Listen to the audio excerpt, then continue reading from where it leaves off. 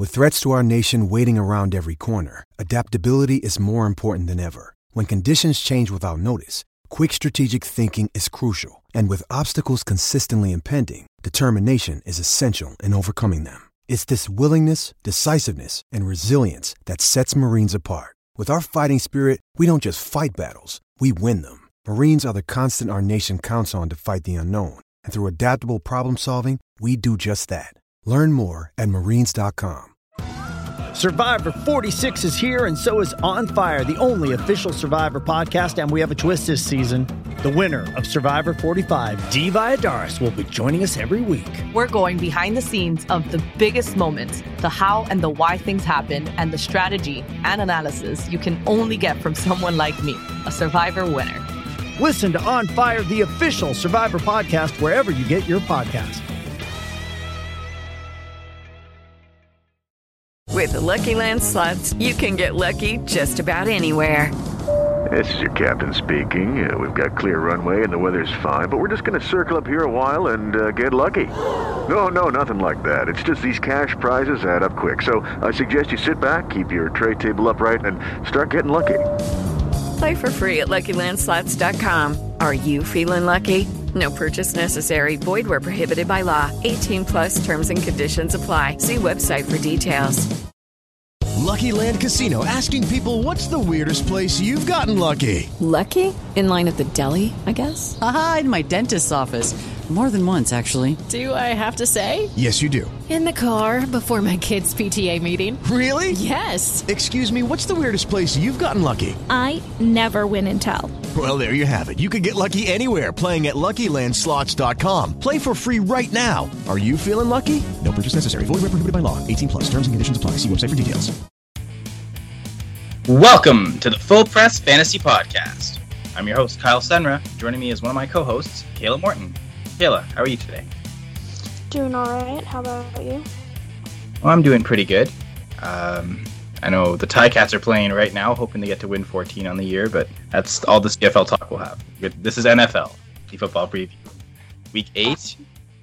No Alessandro Senator with us. Scheduling conflicts couldn't get him on today, but that's okay because Kayla and I are here to hold down the fort as we talk about games both here in this continent and other continents.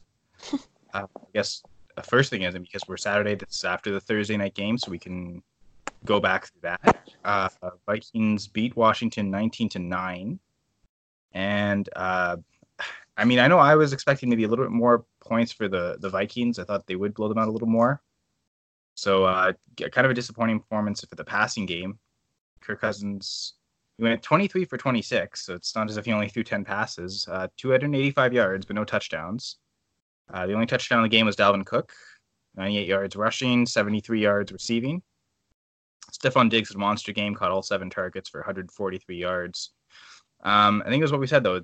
For sure, Cooks and Diggs would be the players to start. And then I had more confidence in Cousins, so he disappointed. Alexander Madison is next in scrimmage yards, so I think I had that right, where if there's going to be any other player, it's probably going to be him, 61 yards on the ground. Only 3 receiving yards. I mean, that's a little disappointing. Otherwise, he had more rushing yards than Obasi Johnson, Irv Smith, and Kyle Rudolph combined. Basically, the 3 of them combined for about the same amount of yards. All of them under 30 yards receiving, only 2 or 3 catches each. So not great performances there. In Washington, nothing really. Adrian Peterson had 76 yards on the ground, 27 yards receiving, so almost 100 scrimmage yards. So that was about it. Case Keenum only had 130 passing yards. Dwayne Haskins came in for 5 attempts, 33 yards and an interception. The leading receiver was Terry McLaurin, as I think, again, I definitely thought maybe a bit better performance in this, but 6 targets, 4 receptions, 39 yards. So just kind of disappointing all around for both offenses, but with how good, especially the Vikings defense is, I guess it's not too surprising. You have anything to say about the game, Kayla? Yeah, if you, especially in the fourth quarter, if you were watching, Alexander Madison had a bunch of strong runs where he broke numerous tackles and, moved them down the field, but there were multiple times when he had multiple runs in a row that were called back by penalties. So that was really disappointing to see, especially if you started him in fantasy, because he had the yards. He ran for a lot more yards, but they were negated by just team mistakes. And I think that's something that Minnesota has really struggled with this year. I know throughout the year, Dalvin Cook has had some similar runs, and, they've been called back for just poor holding calls or poor choices on Minnesota's offense. I was kind of let down by the Vikings offense, like you were kind of talking about. I expected to have a better game from Kirk Cousins, especially playing his former team. At the end of the day, they came out and got a win, so it doesn't really matter, from his standpoint. But from fantasy standpoint, Washington's defense isn't that good. I feel like they've kind of fallen off after their first 3 games this year, where they were holding teams a decent amount of times. But I would have liked to see more from Cousins, even though Thielen was out. I'm happy that Diggs was able to get, especially catch all of his passes, but have a lot for some big games. I think everybody would have liked to seen him get a touchdown, and I think that kind of falls on Cousins. I think there are opportunities there that they didn't take advantage of, and that's something that should be monitored for the Vikings going forward. But I think Washington went up against a decent defense. There's no joke to play in Minnesota or against the Vikings at any time. So I wish McLaurin would have gotten more yards, but he just is behind an offensive line that's not good, and he doesn't have a super healthy quarterback, full 100% in Keenum. Obviously, we saw him leave again, and Haskins has a lot left to be desired. So I think it's just unfortunate that, McLaurin's in the situation that he is, or his stat lines would be improved a lot more week to week. Yeah, he's come off a really consistent stretch where he had, I think, 10 touchdowns in the last 3 games. So I don't know, maybe that was the best of his season. We'll see. But I think eventually when Thielen does return, that'll probably certainly help things. But yeah, it is concerning. I mean, it has been all year. We've seen the lowest of lows when it comes to 10 pass attempts, and didn't even think that was possible in 2019. Still can't get over that. But yeah, it gets a little bit of a scary proposition. But certainly does seem like Dalvin Cook is going to be a consistent top 5 guy throughout the year. Maybe not top 5 every week, but by the end of the year, he's going to be, I think, inside the top 5 at running backs. It'll be tough to, of course, injuries or. Yeah, he's number 1 in the league right now, so I don't think he's going to have a significant drop-off unless he gets another injury bug that plagued him last year. Mm-hmm. Again, the one thing with running backs, you want them involved in the passing game, and he is. Yes. Again, he was the second leading receiver for them last week, so it's a good involvement. And most weeks, he's probably going to be 3rd. Yeah. Now moving on to, I'm going to talk about air attack and flying all the way over to London. The Bengals, technically at the Rams. The Rams lose its home game for this, but it actually probably makes more sense for the Rams to lose home games now before they move into their new stadium, and they're going to want as many home games as possible. So they probably, we'll take a Mexico game, and we'll do this and that, and just so that once the new stadium's open, they can have as many games there as possible. That's probably a good smart business move. But anyway, enough about that. So in this game, I think the only Bengals player that's probably worth starting 100% is Tyler Boyd. Playing in the slot, more likely, he probably won't see Jalen Ramsey, which is going to also factor into a player that I'm looking to avoid completely this week. And he still gets enough of the target share, less of the red zone. That's really gone to Auden Tate. But for overall targets, he still is involved, often enough. I know some games, there was a couple games there where Auden Tate did get more targets than him, but it's been a fairly consistent floor. And last week he got 14 targets, only caught 5 of them, so that's not a great catch rate. This was against the Jaguars, so you expect it to be another tough matchup for him. So it's probably not going to be great. You've seen him get a little bit better than that, though, as for catch rate, and I don't know. I look for him to kind of be designed more to get open, especially against that Rams pass rush. You're going to want maybe a guy in the slot being a dump off option, other than, of course, your running back. But they really haven't been using Joe Mixon enough to make him an every week starter. That's why I think Boyd is the best start, and Mixon, I have him as a maybe, but it's getting so tough to start him week in, week out. I've got him in one league, and options like Aaron Jones and LaShawn McCoy present themselves. It's really don't want to play Joe Mixon. So I think if you're really stuck and you have to, I know this is okay. So for this bye week, if you had, let's say you had Zeke and Ingram, and you were in, or one or the other, and your normal starters aren't there, Joe Mixon may make sense, but it just gets really tough to trust him. This is another tough matchup. The problem here is we have no idea how well either teams play. Looking at it, you got to think, a lot of London games are blowouts. One team is more well adjusted than the other. I mean, if it's going to be a blowout, it's going to be in Rams' favor. Maybe the Rams have trouble, but even if that's the case, it'll probably just end up being a closer loss for the Bengals than a win.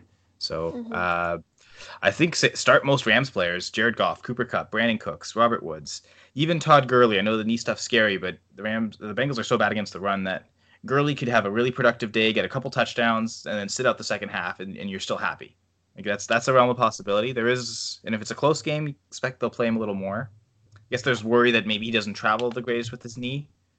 So I don't know if that's a huge concern there. If it is, then maybe it's looking more for Darrell Henderson, who I think even in this game, I think he's a decent option if you're looking for a running back. Same with Gerald Everett.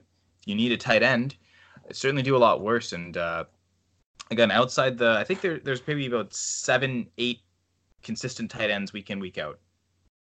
One of them is Mark Andrews, and he's on bye. So if you're looking for an option for him, or you don't have one of the other 7 guys, then you want touchdown dependence. And this matchup should be, again, they should put up a ton of points. I'm pretty sure for the Vegas implied total lines, the Rams have the second most. The only team with the higher one is Seattle, because they're playing Atlanta. So again, really bad offenses. So that's the teams you want to target here. I certainly have more faith in Gerald Everett than I would for either of those Seahawks tight ends, because they haven't been getting a target share, whereas Everett's seen games with big target share. So as a streaming tight end, Everett might be one of the best options out there. And I alluded to it earlier. I'm sitting Auden Tate. Playing on the outside, there's a good chance you'll see a lot of Jalen Ramsey. And yeah, he's a bigger guy. He's tall, big stature, but Ramsey plays really physical. Plays above his height. I equate it a little bit to Jair Alexander too with the Packers, but it's more extreme. I think Ramsey really. I know you're not the biggest fan of him, but I really do think he's one of the maybe 3, but certainly 5 best corners in the league. And I'm scared for Auden Tate this week. Yeah, I dropped Auden Tate in a couple of my leagues just because I had Mark Andrews, which you alluded to. I need to pick up a tight end. I ended up going with Darren Fells instead of Gerald Everett, but we can talk about that later.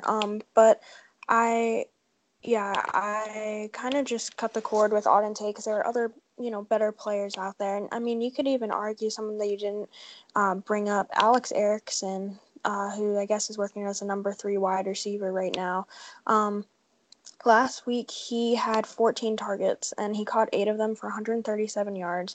Clearly, it was his biggest game of the season. But the week before, he had 47 yards, and he also had some rushing yards. It wasn't a great fantasy day, but if you had him in PPR, then you got double digits out of him. And I think, he's somebody that is kind of bigger too. He's 6 feet tall. Doesn't necessarily have the weight like Tate does, but he is close to 200 pounds. And I like that he's been getting more looks. It kind of looks like it's, the defenses that are paying more attention to Tyler Boyd and Auden Tate. And then here comes Alex Erickson just, randomly wide open and getting these looks. His catch rate isn't great. I mean, he dropped 6 last week. He could have had, 200 yards had he caught some more of those because he was more of a big play guy. So I'm sure that he's really not owned in any leagues. According to CBS Sports, he's owned in 2% of leagues. So with playing the Rams this week, I mean, I'm usually uncomfortable playing people when they go overseas in London, but the Rams, I don't think Erickson is going to see Jalen Ramsey. I'm not a huge fan of him, but I'm not going to say that he's not a good corner. I think he is one of the top corners in the league. I just think people think he's better than he is, but that doesn't take away from what he does on the field. I just think he's overhyped a little bit, but I think Ramsey will take away from the other receivers, like you said, so he could be a sneaky play in there, but I'm just afraid of the offensive line, honestly, for Cincinnati and the fact that they don't have a run game with Joe Mixon, but I think Erickson could be a possible play for you, but I'm not super sold on Tyler Boyd. I'm just a little nervous with, I know his targets are there, but his really only seriously successful game, if you don't have him in PPR, had to be against Arizona. He, again, had 14 targets like he did against Jacksonville, but he did catch 10 of them for 123 yards and a touchdown. And that was only one of 2 games that he's had double-digit fantasy points this year. Last week against Jacksonville, he had 4.5 posts for non-PPR. He only had 1 against Baltimore. Pittsburgh, he had 3.3. Buffalo, he had 6.8. And in the opening weekend against Seattle, 6.3. You could say that most of those teams have decent defenses, so it's just poor luck of the draw. But the Rams, it doesn't get easier. It's not until after the bye that, they start to see, Baltimore's defense again. I mean, they've played him before, but the defense hasn't improved, in my opinion. I think they've gotten a little worse, but then they see people like Oakland and the Jets. So, I'm not sure if this is the week that I trust Tyler Boyd to start him, but I agree with you in not starting Joe Mixon or, waiting till the last minute to see who your other options are, aside from him, and not starting Auden Tate or anybody like that. But for the Rams, I mean, if the Rams don't win big in this game, that's going to pose a lot of questions for me about their team. I think, like you said, start as many people as you can for the Rams. Even though they're overseas, they're the better team. They should be able to show it. And I just hope it's not a case where, we all thought Chicago was going to win big against Oakland a couple weeks ago, and it was the other way around. So I don't think that happens. I think Chicago has a lot more issues on offense than the Rams. But I like your call on starting basically all the Rams. Well, for the record, I actually thought Oakland was going to win that game because the Bears traveled so late. I remember making a point of talking about that too, of how I was really sold on players like Darren Waller and I know I overhype David Montgomery every week, so that was probably another example where I did it too. But to be honest, I love having you on this show. It's so great you're here. I'm so happy because the Alex Erickson call is actually really great. Just looking at it, it did slip my mind to put him on, which again, I was just so scared of this matchup that I could see it being a 44-0 game and no one's fantasy relevant. But Erickson, the 14 targets last week, but 3 of them were also in the red zone. And no one else saw more than 1 red zone target. And those Auden Tate had 1 and Mixon had 1. That's it. So more than half of the red zone targets went to Erickson last week. He has 5 on the year, which actually ties the team league with Tyler Eifert. So maybe it's kind of shifted to Alex Erickson being the primary red zone weapon, not Auden Tate.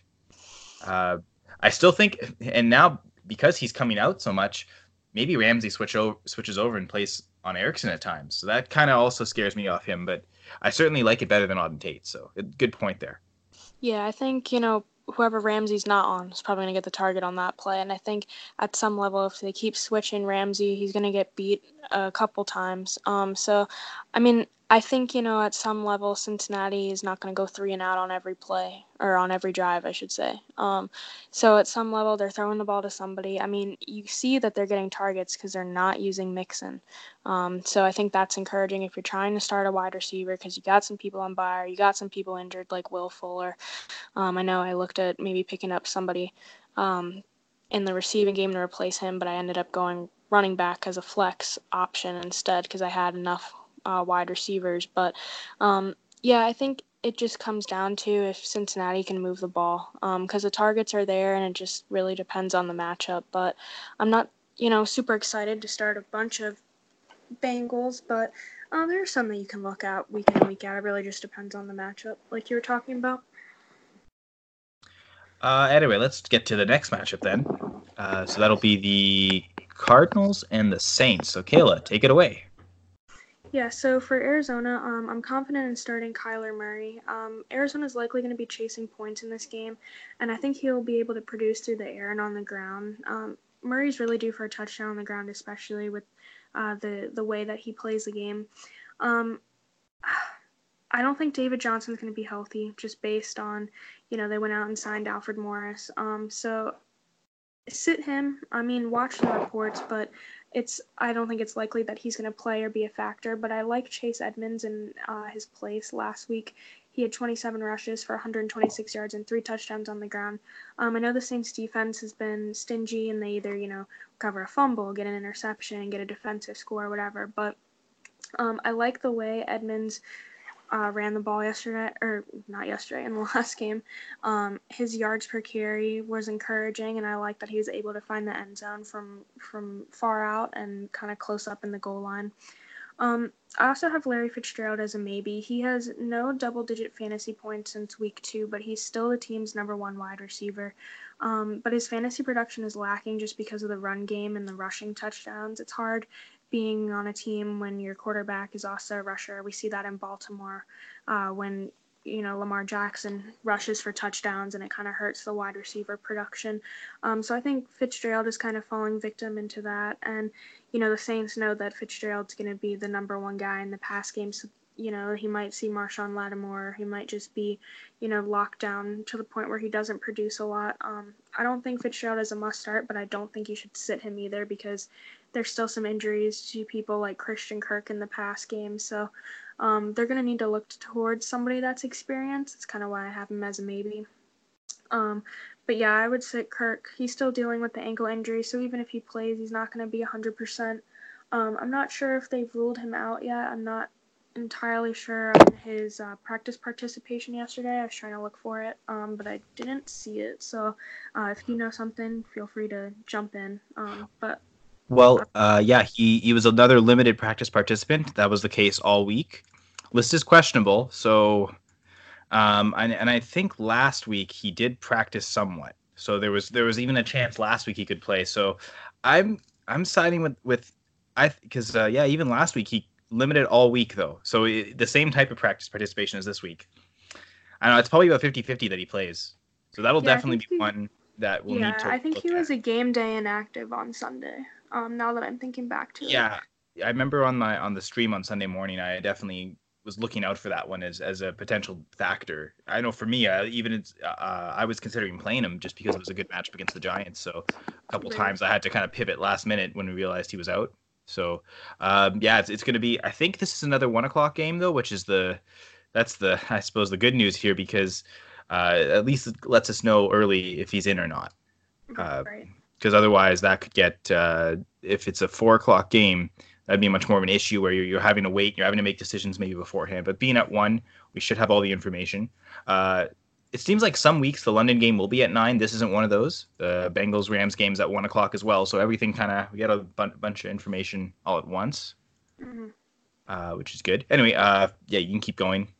Yeah, so also tight end Charles Clay, he has less than 1 point in 5 to 7 weeks. I don't really see why you have him on your roster, and even if you have people like Mark Andrews on bye this week, there are other people out there. I kind of hinted to Darren Fells earlier, but Charles Clay, I mean, arguably you might not even want to drop somebody on your team to pick him up for a week because he's probably not going to get you a lot of points. You might not get that guy back on the waiver wire, so sometimes rolling without players, I know we've talked about this, sometimes is better than losing somebody you could use down the road. So on the opposite side of the ball for New Orleans, Drew Brees is aiming for a return this week. So if he does return, I think you have to start him. Otherwise, I do like Teddy Bridgewater as an option. Arizona's 25th against the pass and allows roughly 264 yards per game. I think if Kamara is out, he's currently questionable. You get more pass options, especially to Brees, but with Bridgewater too. I think just because Arizona ranks so low in the pass, they might just look to throw the ball more. And I think if Kamara is out, Latavius Murray is still a passing back, so he becomes an option in the pass game as well. Especially if Kamara is out, I like Latavius Murray as a start. Last week he filled in with 27 rushes for 119 yards and 2 touchdowns. So it's not, just somebody filling in, it's somebody matching production or exceeding it for the starter. I also like Michael Thomas. Obviously, you probably drafted him in your first round or the very beginning of the second round when you took him in your draft. So you're probably not going to bench him. He's probably your number 1 wide receiver. He has double-digit targets in the last 3 games, though, which kind of helps. And if Brees is back, that only helps his production. I like the matchup. I think, Thomas is a big guy, and he's going against a defense that allows a lot of big plays to wideouts, not just, you're short, I have 15, targets, 10 catches, and, almost 100 yards. I think he could be a big play guy also. Ted Ginn I have as a maybe. He only has 2 catches per game in his last 3 games, but his fantasy value is up a little bit because they're long yardage plays, but I don't like relying on the big play ball. I think Latavius Murray and Michael Thomas have a better chance to get more points in this game. And if Kamara plays, Ginn's production just lowers even more. I'm also kind of looking at the New Orleans defense. I like that they get sacks and they force fumbles. They're doing better in the past couple weeks with limiting yards to the opposition. And I think if they get on a roll early, they could limit the scoring chances, especially with the banged up wide receiver core. So it could be a low scoring game on Arizona's end unless they find success on the run game. But I think the New Orleans defense is a solid option, especially with a couple teams on bye. I also like Will Lutz. He has double-digit points in half of his games this year and faces another poor defense. After the bye, just looking ahead, he plays the 28th ranked defense, 32nd ranked defense, 19th ranked defense, and 28th ranked defense again. So he's probably rostered in your leagues, but you don't need to be going to be looking for a kicker in the weeks coming up just because of the poor defenses that he's going to play. And I don't have anybody sitting for New Orleans. What do you think about that? I mean, like Jared Cook's out, so you're obviously sitting him. Yeah. Would you, and because he's out, would you consider Josh Hill at tight end? That's a good question. I think that he provides another option in the passing game. I don't know. I think maybe because Arizona's defense is not as good. I think the only reason you could trust him this week is simply just because he's playing the Cardinals. I mean, Arizona has allowed a tight end to score, I believe, in 6 of 7 games. So I think it just depends on where they are on the field and who they're using. I think Hill's going to be more open than other wide receivers and other options in the passing game. So he might be good for a couple catches and a touchdown since Arizona is infamous for doing that this year. But he wasn't really on my radar until you asked me that question. So I don't know. Well, and I mean, I like it better than Charles Clay, to the credit of you saying bench Charles Clay. I definitely much prefer Hill because, again, it's if I'm looking for a touchdown-dependent tight end, give me the tight ends that are going to score points. And I think the Saints are the 3rd highest total this week for implied totals from Vegas. So certainly they're expected to put up a ton of points, and the Cardinals aren't really. So you had everything else perfectly, other than because I think Kyler Murray's the only one here really worth starting. Fitzgerald scares me. And again, Murray, it's just because of the rushing ground. He could maybe score some on the ground. Chase Edmonds scares me because it's a really tough defensive matchup. And the Saints, especially if Breeze is out, he could be he may be back and want to just prove that he's going to sling it around and he's healthy. The other thing with Latavius Murray, I think it's a great call, even if Kamara is active, because the Cardinals are so bad against both the pass and run. Expect Murray's going to be able to score some things, and even if Kamara is active, they're going to limit his snaps, and they don't want to necessarily push him because he was a limited practice participant Thursday, Friday. So there's a chance he plays. It does seem like there's more chance of Breeze playing than there is of Kamara playing. Saints right now, they're tied with the Texans for 29 points implied this week, behind only the Rams and Seahawks. So Vegas thinks they'll put up points. So it's if you have Saints players, I wouldn't be afraid to play them this week. Now moving on to the Giants and Lions. So obviously you're starting Saquon and Evan Ingram. I don't know if there's any other Giants players necessarily worth totally playing here. Golden Tate, Daniel Jones, maybe. Likewise for the Lions, I really like Golladay and Stafford and those two players because Janoris Jenkins just really hasn't been performing well this year. So that's Golladay last week, he was covered a lot by Xavier Rhodes, and having the better cornerback matchup, Stafford looked for Jones, but if with Jenkins struggling, that's not really going to matter, and I think Golladay is in for a big game. But also strongly consider Jones as well. I have him in a maybe, but just because don't want to totally overreact to him getting 4 touchdowns last week, which I had him in 2 leagues, and I played him in one, sat him in another, so I wasn't necessarily totally convinced. And I know the one league I sat him in is more just, I have a lot of injuries, and, well, I could do worse than this. So put him in, and yeah, it worked out pretty well. Ty Johnson looks to be the starting running back. So I know in our previous episode we talked about maybe Kenyon Drake getting traded to the Lions. That those talks were happening. Kayla, have you heard anything on your end about that, about the Dolphins? No, I haven't heard any updates for them trading him to Detroit. I know that I forget which reporter reported it, but there are multiple teams that were calling about Kenyon Drake. They haven't released those yet because they said that if the talks got more intense, then they would kind of update, the world. But it sounds to me like they're not close to getting a deal with any of the teams that are calling. So I just think they're going to wait until something either big happens or kind of just announce it after the trade deadline. So I know these teams were interested, but it looks like Detroit is confident moving forward with Ty Johnson, at least for right now. And they can also see how he performs on Sunday and then make the call to see if, they want to pursue Drake again. But the Lions were definitely interested in him. That was the only team that was named in the calling for Drake just because of the injury to Kerryon Johnson, but I think they're gonna push it and wait a little bit. They also have J.D. McKissick, who used to play in Seattle. So if they split time or something happens to one of them, they aren't without a running back. So I think it really just depends on how they do on Sunday to see if they pick up the phone again. And I think McKissick's presence is a reason why I don't have Johnson as a must start, because McKissick's a great pass catching back, and I know he kind of almost at times doubles as a receiver. And it certainly seemed like that's how Detroit, when Kerryon Johnson was there, and they still had C.J. Anderson, to get McKissick on the field, he had a better chance getting on as a receiver. So I didn't put him here, but I actually think McKissick may also be worth a play, especially in PPR leagues. T.J. Hawkinson as well.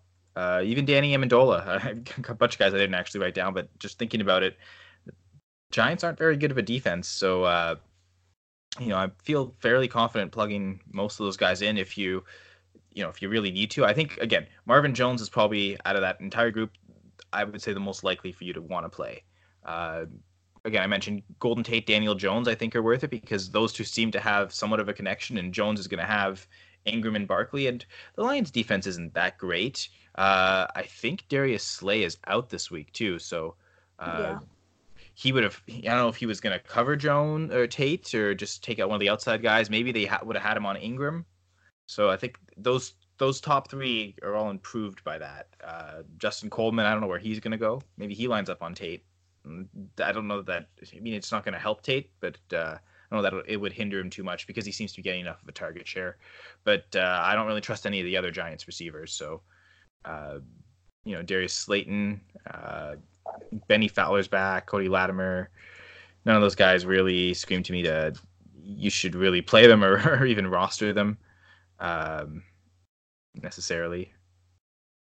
Right, yeah, I agree. I actually had Golden Tate as my sleeper wide receiver this week on my Stardom Situm article, just because Detroit has allowed 3 passing touchdowns in the last 2 games. And Tate is making his return to Detroit, and he is the Giants' healthiest wide receiver. Tate has 12 catches and 182 yards in his last 2 games, and one of those was against New England. He also has the only receiving touchdown against New England this year, which tells me that he can make in-game adjustments, and he's just confident with his play right now. And remember, he hasn't played this year in all the games because he was suspended, but he wasn't out because he was injured. He was just out because of an unfortunate situation with, personal family reasons and taking drugs to, try to have kids. So, I'm still bothered by the fact that the NFL, PA, Players Association didn't, fight harder to get him back on the field. I think, that's an honest mistake. And, he's not one of those guys who you look at and you're like, oh yeah, you're a problem in the league. So that's just my little rant. For that. To be fair to the NFLPA, they did appeal it.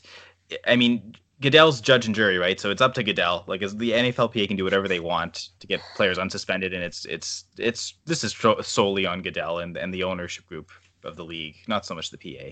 But I do agree. I also don't like that this is how it went down. But yeah, and I mean, Detroit also allows around 290, 300 yards a game, and they've already given up 10 touchdowns. So I think, with Sterling Shepard out and, some questionable wide receivers lining up around Tate, he has a good chance to perform well this week. And I like your call with Matthew Stafford. I think he's a really underrated quarterback. I really like his play. He's been successful in fantasy for most of the season. And then I did pick up Ty Johnson because I think, if anything, you're talking about how Kerryon Johnson was used in the pass game. He was also used as a, break for the pass game for the Lions this year. And he has been successful running the ball. So I think Johnson kind of mirrors him a little bit with the reports that I've read. And I think if Detroit is successful using Johnson the way they use the other Johnson, Ty Johnson could have a pretty good game. But I like the call for McKissick and PPR only because I think he'll definitely aid in their passing game now that he's more likely to be on the field more. In before last week, the Lions ran the ball, or at least their running backs ran the football 19 times in the red zone. Kerryon Johnson had 16 of those. Mm-hmm. Last week, Ty Johnson has 3 red zone carries, and no one else on the team has. There was a lot of targets to Marvin Jones. That was actually the main red zone weapon last week, was Marvin Jones with 5 targets. But yeah, so it does also seem like Ty Johnson is the goal line back, so the touchdown upside falls on him. And against the Giants, I think that's decently high to where, certainly in DFS, I know as a bargain play, I wrote my Yahoo DFS article this morning for Going for Two, was just released this morning. And one of my best bet bargains, at least at running back, was Ty Johnson, who comes in pretty cheap, and they haven't really raised his price on DraftKings or Yahoo. So I think DFS for certainly he's a really great play. But even in season-long lineups, you need a running back. I know I'm playing him in one league where it's there's a lot of flex spots open, so you can start as many running backs as you want, up to 9 technically. No minimum. I love those leagues. No minimum requirements at starters. So I think I'm putting in like 4 or 5 running backs. So Ty Johnson's among them. Why? I mean, I think like a guy like Larry Fitzgerald, someone I'm benching there, because why would I? I'd rather have even though it's not going to be a whole workhorse volume, I'd rather have that type of volume than a guy going up against Marshawn Lattimore, which could be pretty tough for Fitzgerald. A little scared. I'm even. I know you had him in a maybe, but I'm almost close. I'm closer to the sit for sure on Fitzgerald than it is a start. That's fair. I think he might get some more points in PPR. Usually that's how it works. But I don't know. I just think they have to throw to somebody. So yeah, true. Definitely a target share to be had. But again, but likewise, I think with Ty Johnson, they're going to have to run with somebody. So I think he's going to. Again, maybe not get everything, but I think enough of it to make it a valuable start at running back. Because again, with running backs, it's all about volume. If you can find those guys that are going to get double-digit carries every week, and again, we don't know what's going to happen every week, but we know right now Drake's not on this team. He's the top option.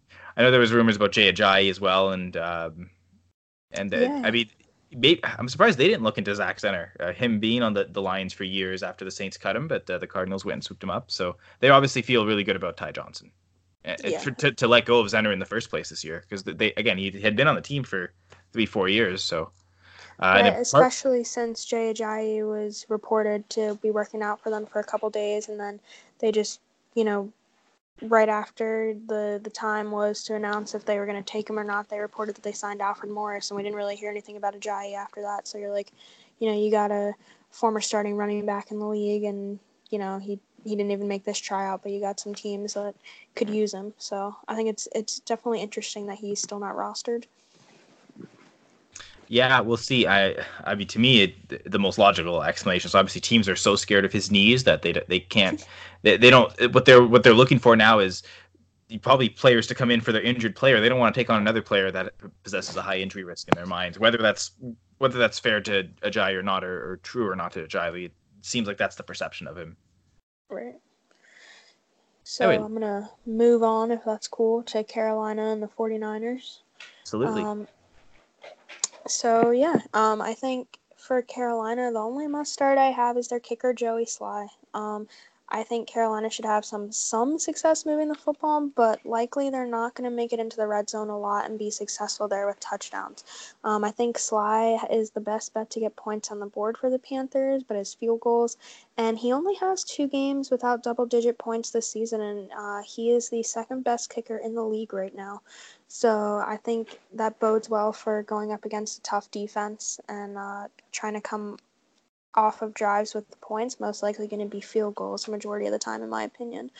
I also have Christian McCaffrey as a maybe. I know that you're like, what, number 1 overall pick in my draft? You just think he's a maybe.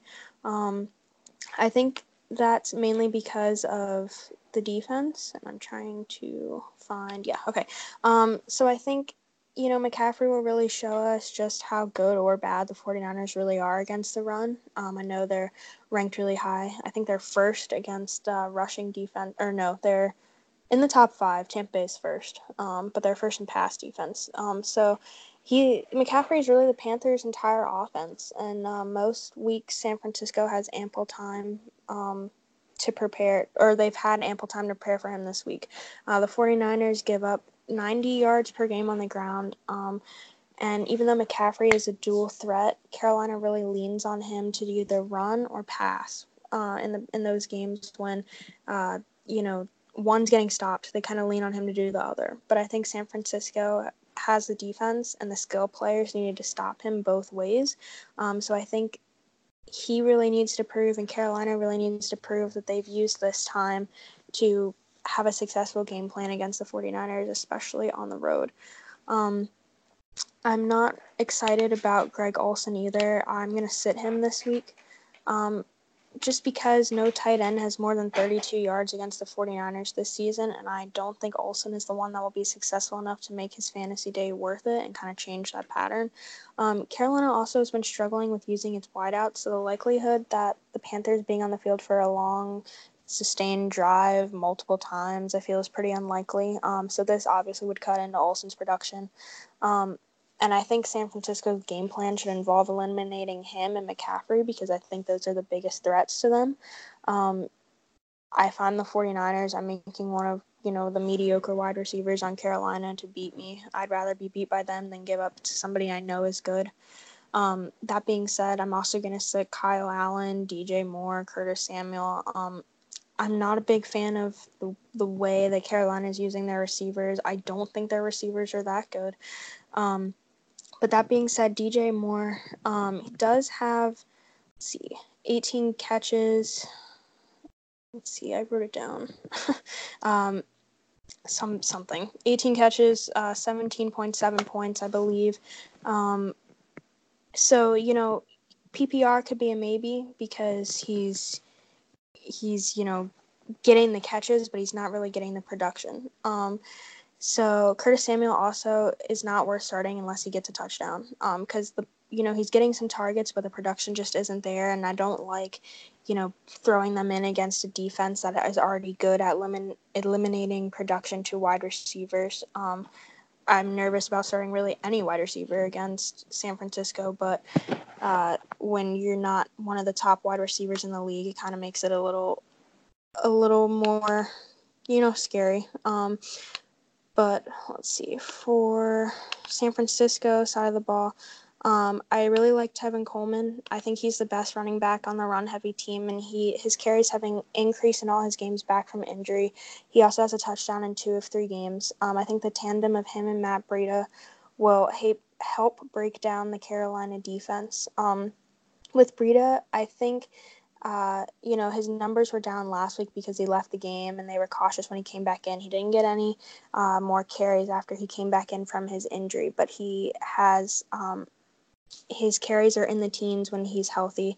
And I also like George Kittle because he is a big dude. I think he's still the number 1 passing option in their pass game, despite them acquiring Emmanuel Sanders from Denver, at least for right now.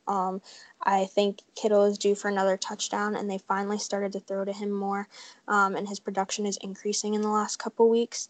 But I am a little scared to start Sanders just because, he was traded this week. He has to go learn a new team, learn a new playbook. He hasn't even had a week to do that.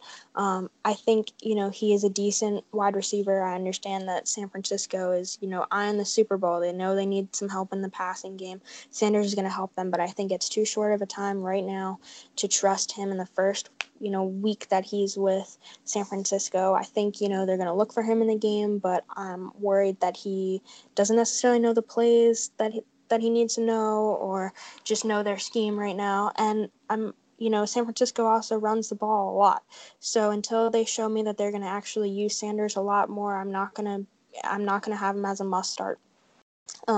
So maybe he's more of a maybe instead of a sit, but in my mind, I would rather see that they're going to use him, that they're going to start throwing the ball more. And until that, I can't trust him as much as I would like to. And that's the same as Jimmy Garoppolo, since they're not a pass-heavy team. He also needs more reps with Sanders in order to be on the same page as him. Garoppolo also needs to take more of a command in the passing game. They need to kind of move into a groove. And Carolina also has given up just 7 passing touchdowns on the season, and they have more interceptions than touchdowns. They have 9 interceptions on the year. I'm also going to sit the other wide receivers for San Francisco, Marquise Goodwin and Dante Pettis. Goodwin is questionable for a personal reason. They said that they don't know if he's going to play, so they're just going to list him as questionable. There are kind of reports going back and forth this week. I saw, he's not going to play, and then he's really likely to play, and they're kind of back to, I don't know. So definitely monitor his status. It is a 425 game, so it is a little tougher to find a replacement for him if you're relying on playing him for whatever reason. He hasn't really been a factor for the second straight season. His production has kind of dipped off.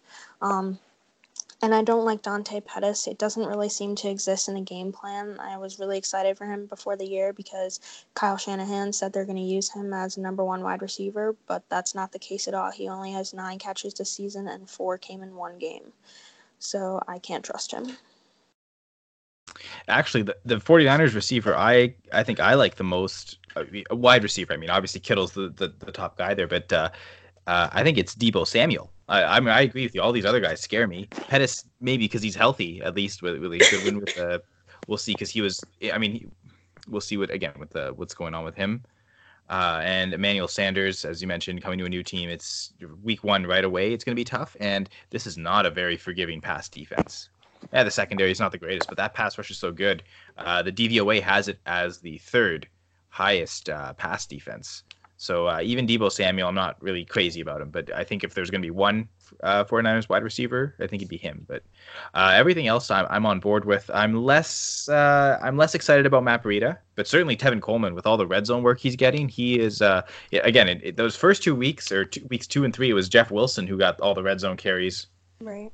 But now it's Tevin Coleman, 6 last week, and he's had 19 red zone opportunities on the year for them, which leads the team. And again, he was out for a good chunk of the year, or so far anyway. What did he miss? 3 games? Or I guess there was a bye week in there, so maybe only 2 games. Yeah. But I think yeah.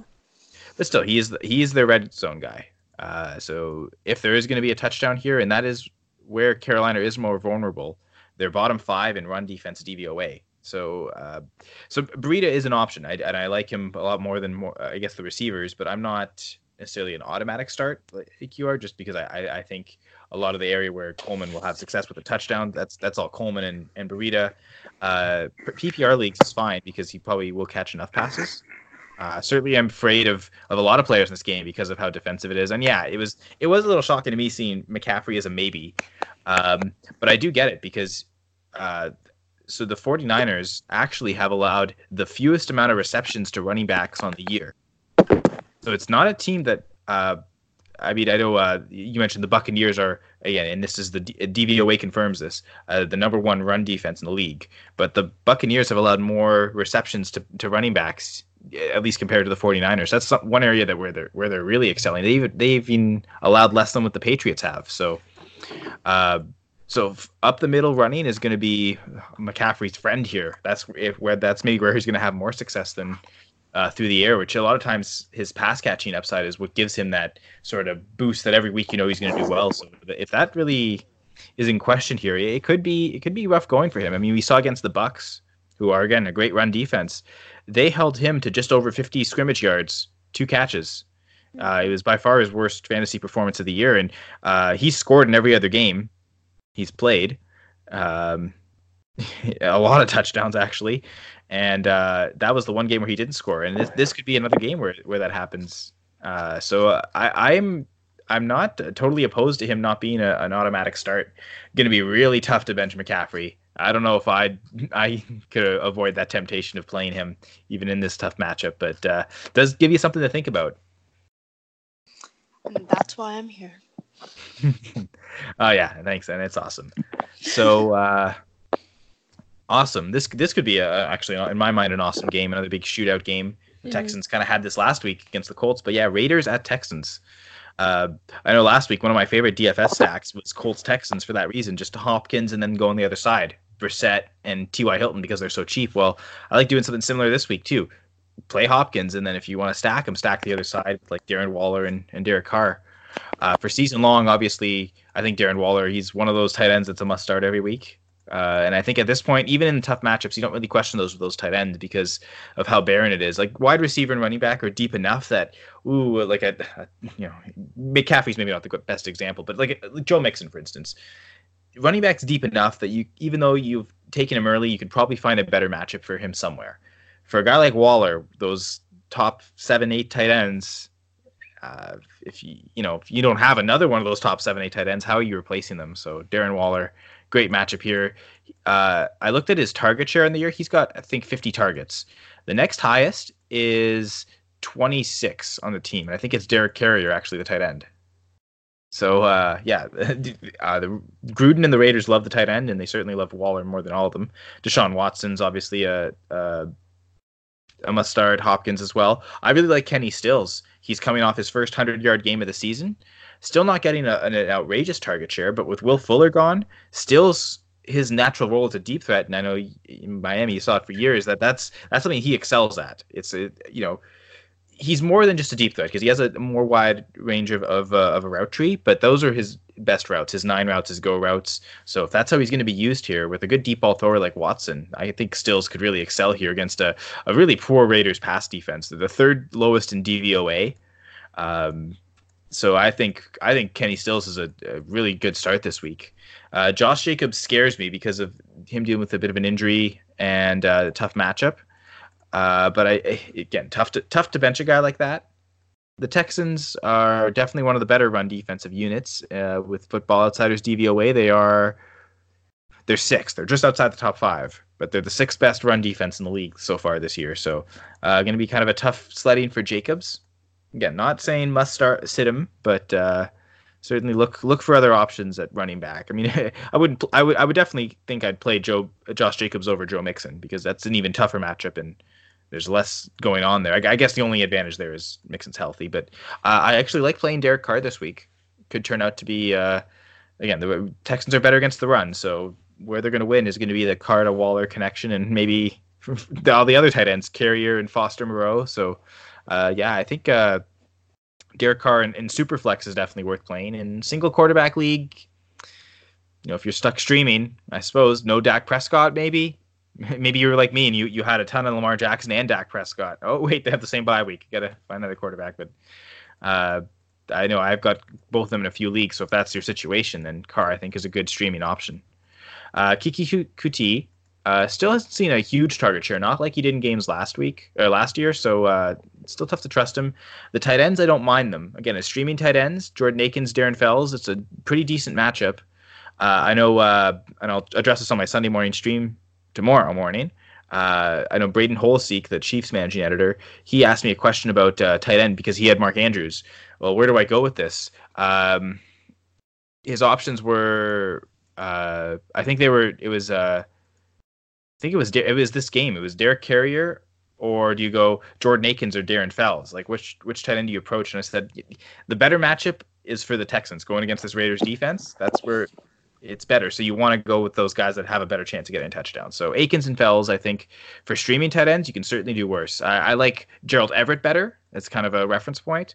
But I definitely, as you mentioned, I like the way more than Charles Clay, Right. I guess a Josh Hill is kind of maybe that's where the rubber meets the road. I think with Cook out, I think I'd prefer a Josh Hill to those two just because he's going to see more of the target share, at least the tight end target share, especially if Breeze plays. So I think that's maybe where my line is. It's, rather have Josh Hill, but certainly then I think Akins and Fells are next. I like Duke Johnson better than Carlos Hyde because I do think there is a chance that the Raiders and Darren Waller could put up enough points to force them to keep throwing the football. But that's not to say that the Texans can't get to a big lead and then suddenly Carlos Hyde's running. But the Raiders' run defense is actually above average. DVOA, they're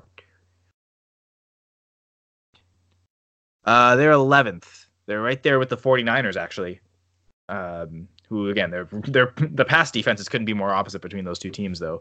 But certainly the Raiders, they're the way to exploit them, and the Packers saw it last week, is through the air. So it could be not a great game for Carlos Hyde. I certainly would prefer Duke Johnson to him. Any thoughts about this, Kayla? Yeah, I mentioned Darren Fells earlier. I actually had the same issue as Braden did. I have Mark Andrews. I also did have Will Dissly, but, he's off in a hospital somewhere. But I went Darren Fells because I like what he's done in the last couple of games. I know last week he was kind of disappointing. I have his stats here. My computer would freeze when I'm trying to talk about this. Well, he's had, I think, 3 touchdowns in the last 2 games. And even though he only had 27 yards last week, the touchdowns, I'm not, I don't like going on touchdown-dependent guys, but I think with this week, I'm really trying to get my computer to work. Okay. Well, I know they have they've been getting enough red zone targets. Neither Akins or Fells saw any last week, but they've combined for 9 red zone targets through the year. 5 for Akins puts him only behind Hopkins and Fuller on the team, and Fuller's gone now, so. Right, yeah, that's what I was going to bring up. Will Fuller, he wasn't getting as many targets as I had hoped when I drafted him in the draft this year, but I think whatever, he was getting now falls, I think, to Kenny Stills, like you said, and to the tight ends. I don't really think it upticks for DeAndre Hopkins, but, am I concerned that Fells has seen, 1 or 2 catches and 4 of his 7 games? Yes. But in one of the games where he only had 2 catches, he had 2 touchdowns. So he was used in the red zone. And then there were other games where, he had 6 or 7 targets and he only dropped 1 of them. So one of those games against the Chargers, he had 49 yards and a touchdown on 5 catches with 6 targets. And the other one against Kansas City, he had 69 yards on 6 catches and 7 targets. So, it's better than getting 0, and I think Fells has the opportunity to pick up some more yards or even get into the end zone, especially with Fuller out. I think, Oakland's not going to be dumb. They know Kenny Stills is there. They know that Houston went to get Kenny Stills to get another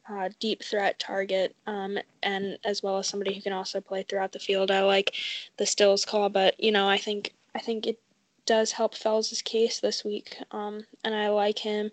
If you need a tight end, I think he's a must start, but I think if you already have one, then he's a maybe. So it just really depends on your team situation. But I like a majority of what else you said. I really like Darren Waller. Somebody dropped him in one of my leagues a couple weeks ago when he was on bye, and I picked him up because I had Delaney Walker, and I was like, all right, thanks for this gift, because he's definitely proving to be the best tight end in the league. That's a crazy cut. Again, you'd have to have a Zach Ertz or a Kittle or and there'd have to be some Hunter reason. Henry, so okay, then that's one of those guys you can rely on week in, week out. So I suppose I understand that, but come on, you would have given up something if he had offered you as a trade, right? He could have gotten more for that team than just a cut. He could have gotten a better player than probably whoever he cut Waller for. Yeah. So again, people. Don't just cut your players because they're on bye. There are some players I do that with, for sure. Yeah, there's certain players, deeper leagues, guys that are, but not, especially not one of the few week in, week out consistent tight ends. That's those type of consistent players at any position are definitely, do your due diligence and offer out trades, because again, that guy would have got something for him for sure. Yeah. Well, that's all right. Anyway, so we can move on to the next game. I think we've got the Browns at the Patriots. So, Kayla. Yes, I always love previewing Patriots games. I love when you give them to me. But we'll start with Cleveland. I think the only start for Cleveland that I have is Nick Chubb. He usually gets in the high teens and carries or the low 20s. He's really the best offensive player for Cleveland at the moment. His yards per carry should give him a decent game, and I think he could, find a touchdown. Just considering he's kind of a big guy, he's hard to bring down. I think this is one of the few tests that the Patriots are gonna have had this year. When it comes to running backs, I like Chubb. I'm gonna play him. Maybe Odell Beckham Jr. I'm not super sold on him. I think he's more of a bust than a sit. But I think Stephon Gilmore could be on him. And I think that's going to pose a problem for OBJ. He's had some decent PPR outings, especially like in Seattle before Cleveland's bye, but the Patriots really have just allowed one passing touchdown all year, like I mentioned earlier, and that was to Golden Tate. So I just think there are too many factors working against him, especially with OBJ coming in with Baker Mayfield, who hasn't lived up to expectations this year and has been pretty disappointing in my opinion. Cleveland's definitely struggling. I think, if you have to play a wide receiver, maybe you turn to Jarvis Landry, but I don't know. I don't like the matchup with him on Gilmore and potentially, but I think it makes sense if the Patriots put Gilmore on him. So I think he could really be a bust in this game. I'm scared to start him. So I have him as a maybe, but I'm kind of leaning towards sit him. I don't know. I think it just depends on who you have on your team and if you can afford to bench him or not, to see if you have anybody else that could have a better day. I also have a maybe for Ricky Seals-Jones, their tight end. I think he's a sneaky option in the struggling passing game. He has 2 touchdowns in the last 3 games. He is a big play guy, but he could catch New England on a broken play just because if I'm the Patriots, I'm not really looking for him. There are a bunch of tight ends that have poor matchups this week, so I think you might really be taking a risk, streaming him, but I think he has a high ceiling, but kind of a low floor starting out. So it's somebody that you could consider if you're still kind of waiting to pick up that tight end for tomorrow. But I'm sitting Baker Mayfield. He has more interceptions and touchdowns this year. That never bodes well if you're wanting some people to be successful on your team, especially at the quarterback position. The Patriot defense is really making up for the slack on its offense, and their defense is scoring basically in every game.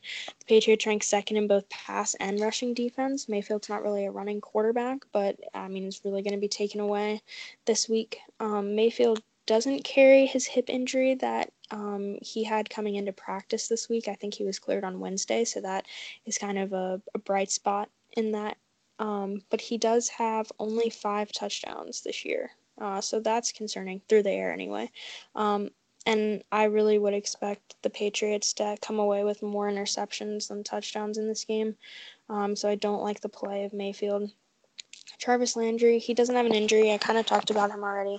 But he is having a drop-off in targets just because of the play of Mayfield over the last few games. He also doesn't even have a touchdown this season, so if you're trying to rely on someone in the passing game, maybe this is where I flip back and go with OBJ over Landry because OBJ has some touchdowns, but, it's just concerning when you have somebody highly coveted coming into the year and then he doesn't even find the end zone and it's week 8, so it's frustrating. But then Antonio Callaway, he's the 3rd wide receiver for Cleveland listed on their depth chart. He's only played in 2 games because of injury, but he also only has 2 catches, so look elsewhere. There's plenty of other options. Obviously for New England, you're starting their defense. They're the best fantasy defense in the league. I already made my case for them. Tom Brady, Cleveland's defense isn't that good, and Brady just got Mohamed Sanu in the passing game to kind of help with the injuries to receivers. He can still dump the ball off to people like James White or Sony Michel. I'm not necessarily sold on starting Sanu. Julian Edelman usually plays in the slot, and that's where Mohamed Sanu, we saw him line up with Atlanta a lot of times. Sanu can also play the deep ball, so I hope New England puts him outside to use Sanu effectively.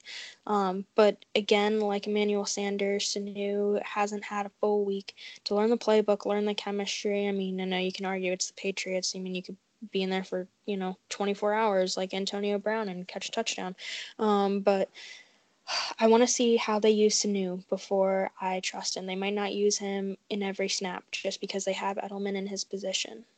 So I'm going to start Julian Edelman. I know he's logged limited practices every day this week with his nagging chest injury, but he's done that a couple weeks now in a row, and he hasn't missed a game. I think Edelman is a must start.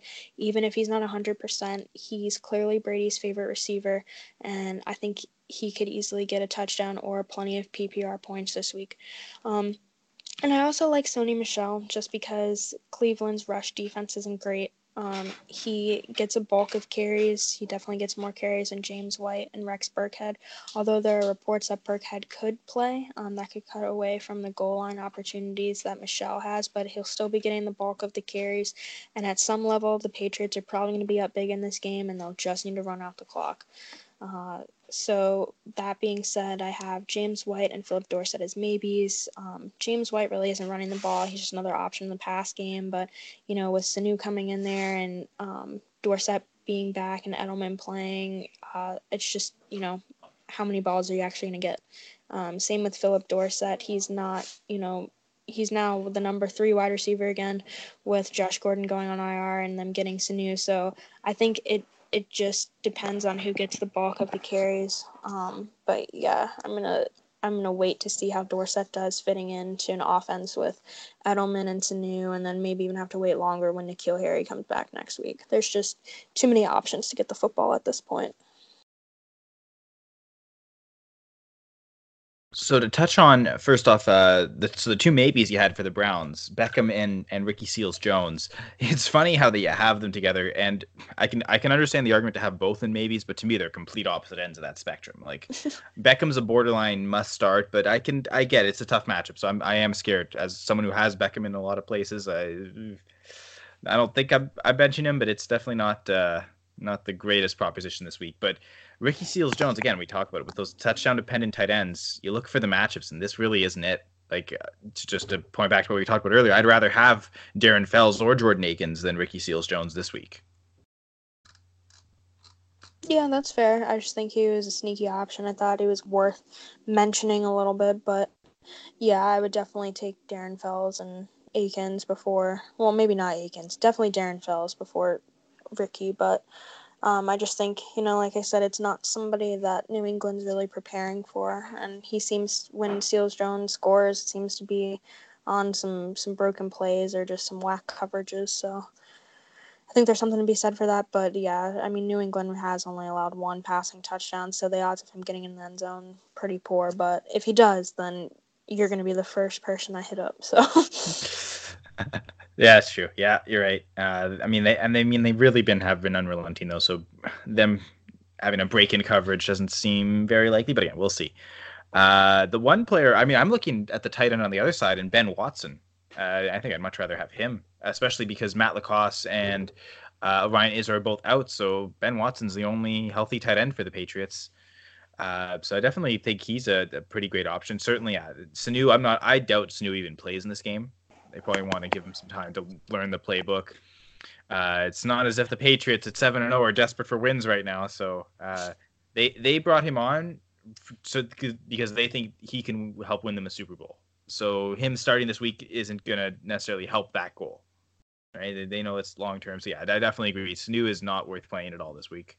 But I think Ben Watson deserves to be mentioned here, and I would definitely consider him. Maybe when we talk about all these maybe at tight ends, I think he may be even higher than Gerald Everett, just because they're dealing with some injuries. Even I know Alessandro's man, whoever made this man a gunner, Olszewski, he was limited all week, questionable, just as Edelman is, but it seems like Edelman's questionable every week, and he's fine usually. But Philip Dorsett's kind of trending in the right direction. Limited practice Wednesday, and then full practice Thursday, Friday, to the point where he didn't even get an injury designation on Friday.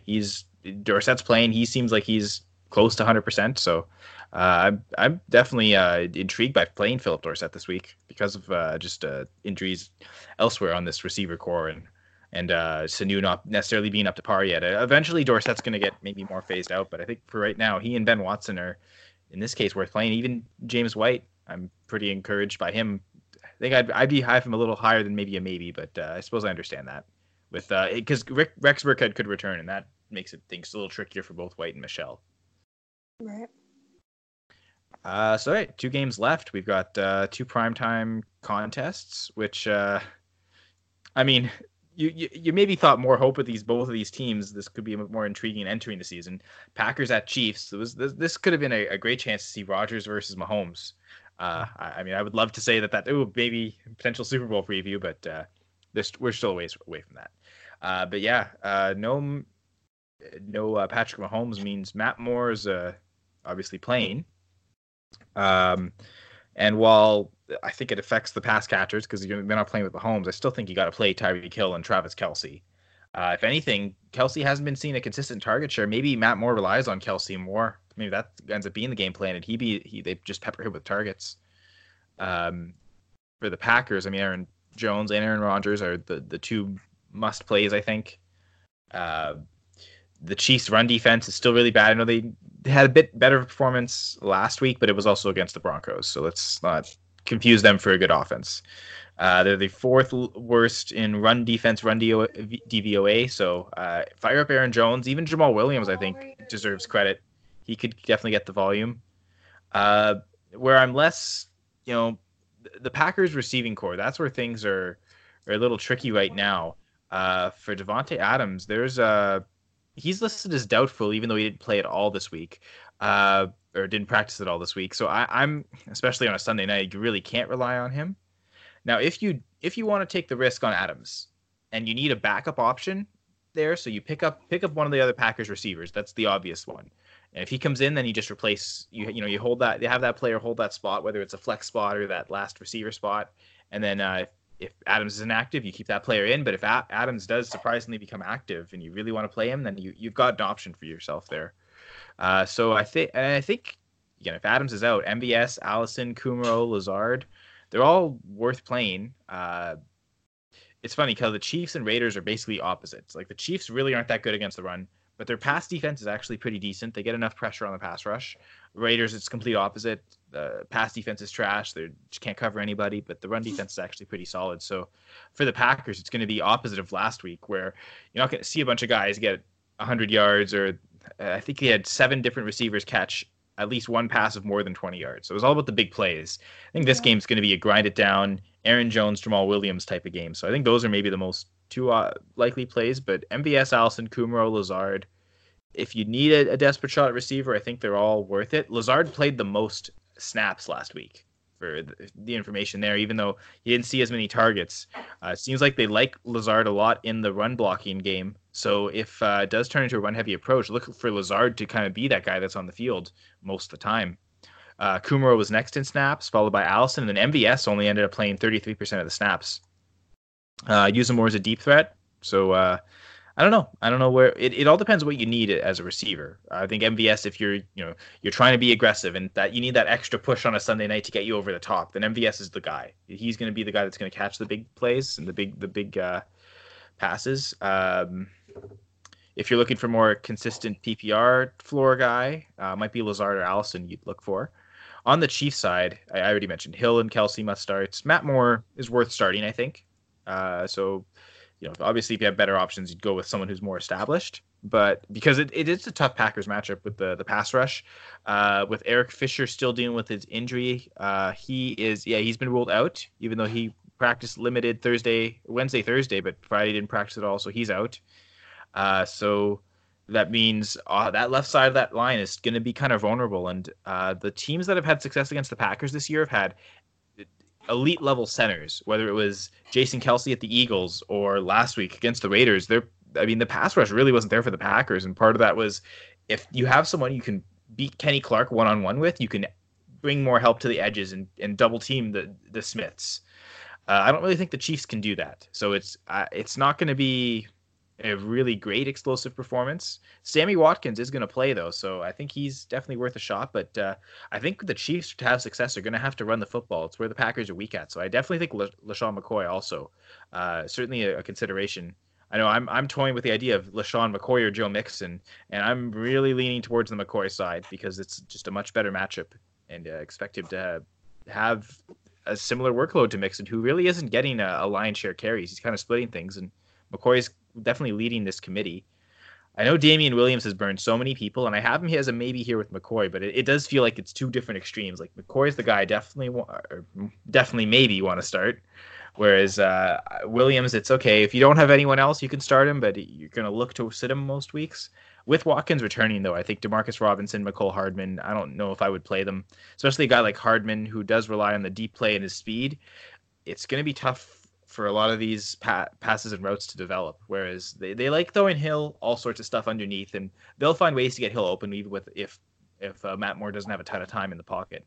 But I think for Hardman is really going to get hurt by that, and Robinson's been too inconsistent lately to trust. So, So what do you think about that, Kayla? Yeah, I like the call for Matt Moore, but only in 2 quarterback leagues. I'm afraid to start him if he's my sole guy, just because the Chiefs' offensive line, I think problems are really going to show this week because Patrick Mahomes is a really mobile quarterback. He can kind of bail them out when he can escape the pocket and use his legs and kind of just buy more time by running around in circles. Matt Moore is not that kind of player. So I think a must start is a little bit of a stretch, in my opinion. I could see where you like him in 2 quarterback leagues, but I like the call of LaShawn McCoy over Joe Mixon. I think you're right. The Chiefs need to run the ball to win the game, and I don't really think Cincinnati has that great of a chance to win the game or get away from their struggling offensive line problems as well. I think, you have to play Tyreek Hill and Travis Kelce, and I think you were spot on with the Chiefs wide receivers to sit. So overall, I like your calls, especially the breakdown of the wide receivers in Green Bay. I mean, I know that's your team and that's your specialty, and I definitely wouldn't have been able to break it down that way. So good job. All right, well, thank you. And I mean, the one thing with the Chiefs, though, is while the left side is a big question, the right side of that line is actually pretty solid. Mitchell Schwartz is among the best right tackles in the league. Laurent Duvernay-Tardif, fellow Canadian, he's a really good right guard, above league average. He's got a big extension with them for a reason. Certainly in the run game as well. He's a big road grader out there. So a guy, I mean, he could end up seeing a lot of Dean Lowry, and that'll be a matchup I know I'll definitely be looking to see there, and that could be a place where the McCoy could be running off the right side a lot. We could see that. I think that's the best place to attack the Packers, at least with what the Chiefs have in their arsenal. Now we'll get to your team, the Dolphins and the Steelers on Monday night.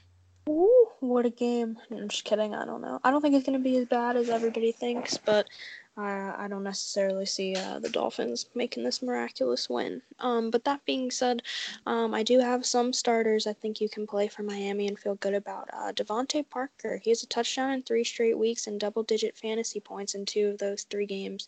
Obviously, his PPR stock goes up with that and makes those double-digit fantasy points happen in all 3 of those games. So I think, he's not owned in a majority of leagues.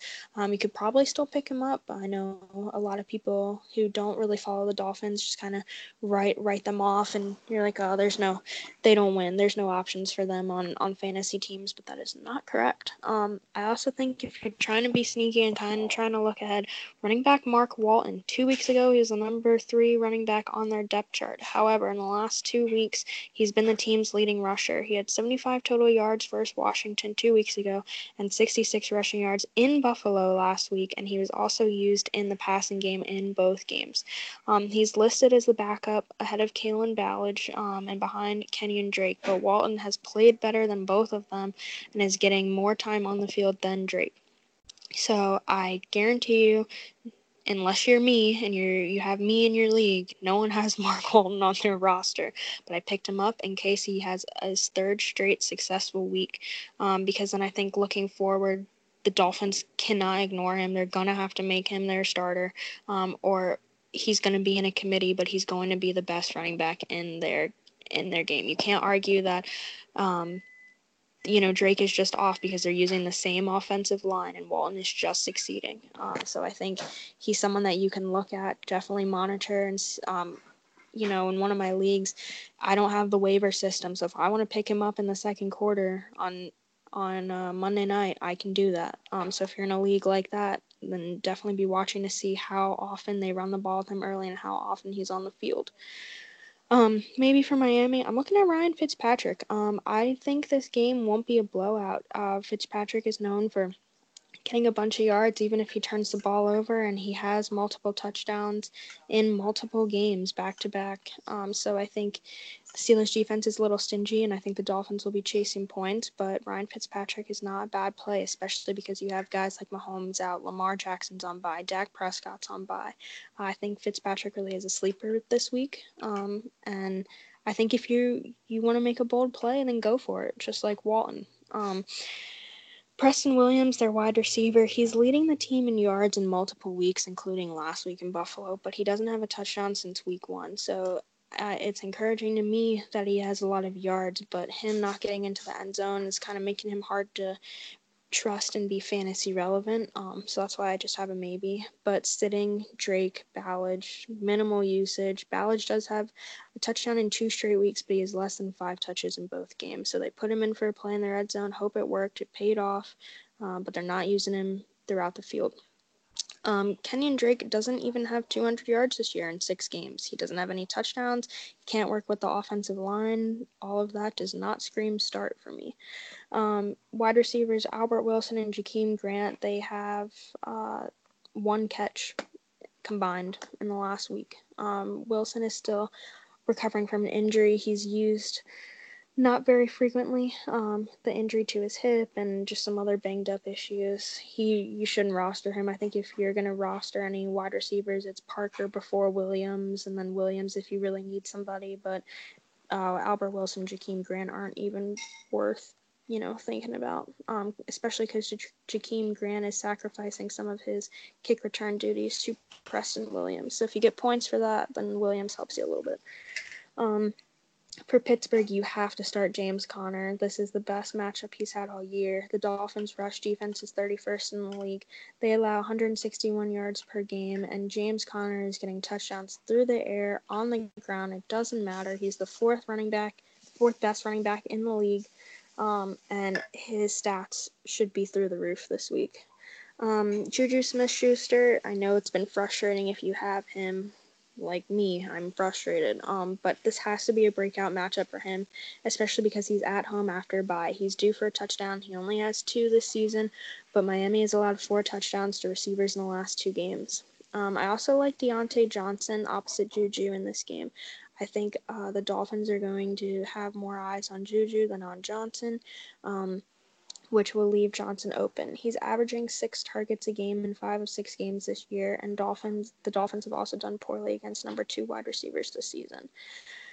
On the maybe, I think James Washington, just because the Dolphins' pass game is so poor. It could be a breakout game for him that, we've kind of all been hoping for with how hyped he was prior to the season.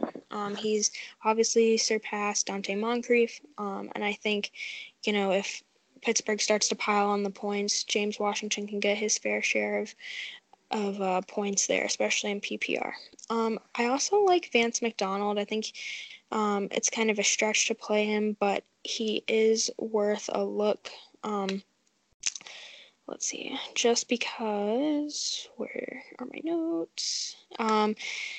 I think McDonald needs a touchdown to save his day, but I can see it happening just because of what Miami gives up, just in the air in general. I think the Dolphins will have more of their focus on the wide receivers, which might open up McDonald a little bit. And even though he's been used less frequently over the last few weeks because he's been recovering from an injury, he is coming off the bye, and I wouldn't be surprised if the Steelers kind of worked with him a little bit and put him in the game plan for this week. So I think it might be more of a long shot, but I don't think he's a sit, especially, we were talking about needing a tight end.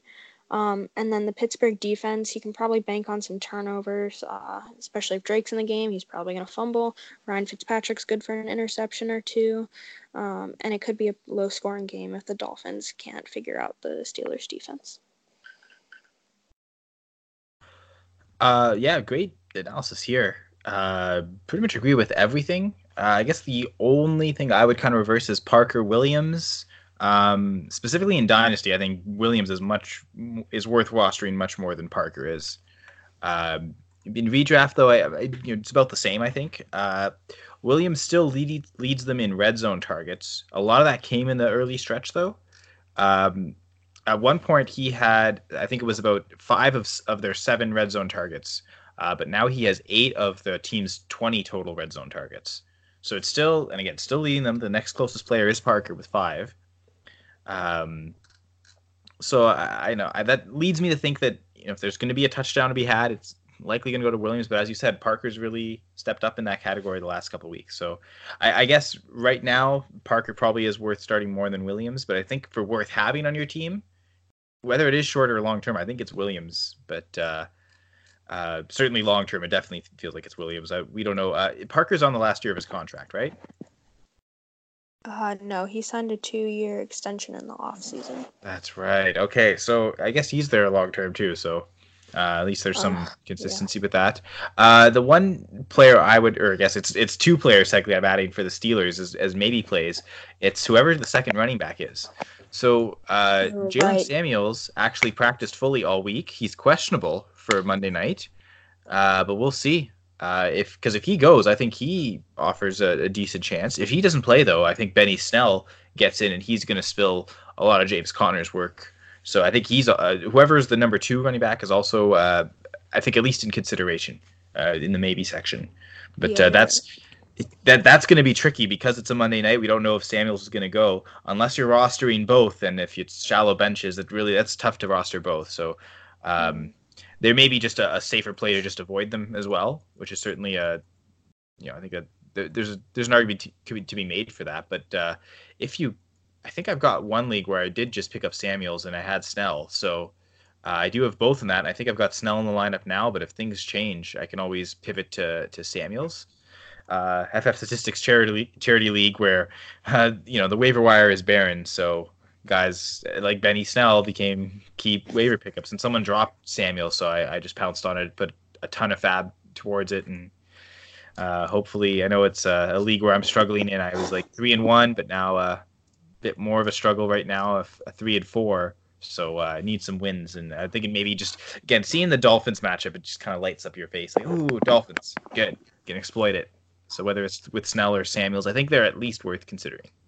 Yeah, I would agree, just because we saw how Pittsburgh used James Conner and Jalen Samuels against Cincinnati, and I'm pretty sure that even in standard league, Samuels got double-digit points because he got that touchdown. So I think that's definitely an opportunity for Pittsburgh to do the same thing again, no matter who the number 2 running back was or is. All right, well, I think that concludes our Week 8 preview. Kayla, do you want to say anything before you go? I just really hope the Dolphins win. Like every week, it's the same message. Yeah, if Rudolph wasn't healthy and they had Hodges, I think there'd maybe be a chance for it, but it's going to be tough. I know Vegas has it as a pretty big spread. We probably won't win until like Week 16 against Cincinnati. So. There you go. And at which point, that could decide who actually ends up 0-16. Yeah, but I'm sure if, we end up being the team that is that. I mean, I think our defense is playing better. But, we'd probably end up with a number 1 pick, and then everyone's like, oh, you're going to draft Tua. And then we get to the draft, and we don't even draft Tua. So, I don't know. I just want to win. Well, again, though, I think 16. the so little faith they've shown in Rosen kind of tells me they're definitely going quarterback. But, hey, maybe not. Maybe they trade the number 1 overall pick and get everything they need to start rebuilding the franchise, and they get a quarterback. You mentioned that look for the 2021 class instead for a quarterback. Yeah, but I don't know if I can go through another season of this horrendous, just everything. But, yeah, certainly be disheartening. And again, you're not the only fan base feeling it right now. Washington, Cincinnati, their fans are certainly kind of in agreement. And so we'll see. Look for that Week 16 match between the Bengals and Dolphins to be one of the most highly contested great games we see all year. Oh yes, they should flex that to Sunday Night Football. Yeah. Anyway, so thank you all for listening to our Week 8 preview, where we talked about Sunday Night Football, Monday Night Football, and a bunch of other Sunday games. Flying over to London and talking to late games. So thank you all. Be sure to follow the podcast on Twitter at FPC_fantasypod. your co-hosts, Kayla Morton at MortonSalt74, myself, Kyle Sunra at Nyama_KS, NYAMA_KS, and then Alessandro Senator, who fortunately wasn't here today, but he's at AM_Senator. Be sure to rate, review, subscribe wherever you listen to podcasts for not just us, but everything that's in the Full Press Coverage family, which you can catch all on the Full Press Radio Network. That's playing 24 hours a day, sometimes live broadcasts, but also syndication of all your favorite podcasts from the Full Press Coverage family. So thank you for being part of our family as listeners, and I hope you all enjoyed this episode of the Full Press Fantasy Podcast.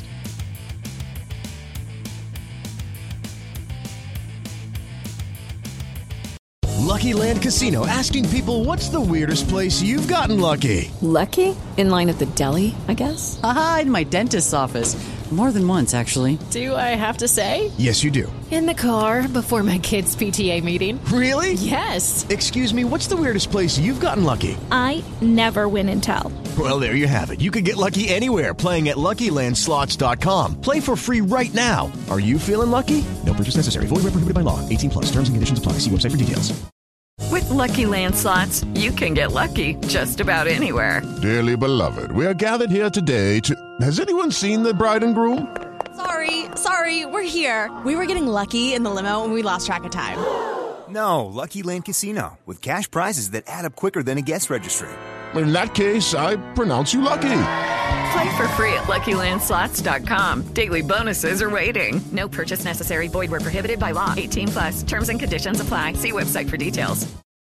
With the Lucky Land Slots, you can get lucky just about anywhere. This is your captain speaking. We've got clear runway and the weather's fine, but we're just going to circle up here a while and get lucky. No, nothing like that. It's just these cash prizes add up quick. So I suggest you sit back, keep your tray table upright, and start getting lucky. Play for free at LuckyLandSlots.com. Are you feeling lucky? No purchase necessary. Void where prohibited by law. 18+ terms and conditions apply. See website for details. Okay, round two. Name something that's not boring. A laundry? Ooh, a book club. Computer solitaire, huh? Ah, sorry, we were looking for Chumba Casino. That's right, ChumbaCasino.com has over 100 casino-style games. Join today and play for free for your chance to redeem some serious prizes. ChumbaCasino.com. No purchase necessary. Void where prohibited by law. 18+. Terms and conditions apply. See website for details. With the Lucky Land Slots, you can get lucky just about anywhere. This is your captain speaking. We've got clear runway and the weather's fine, but we're just going to circle up here a while and get lucky. No, nothing like that. It's just these cash prizes add up quick. So I suggest you sit back, keep your tray table upright, and start getting lucky. Play for free at LuckyLandSlots.com. Are you feeling lucky? No purchase necessary. Void where prohibited by law. 18+ terms and conditions apply. See website for details.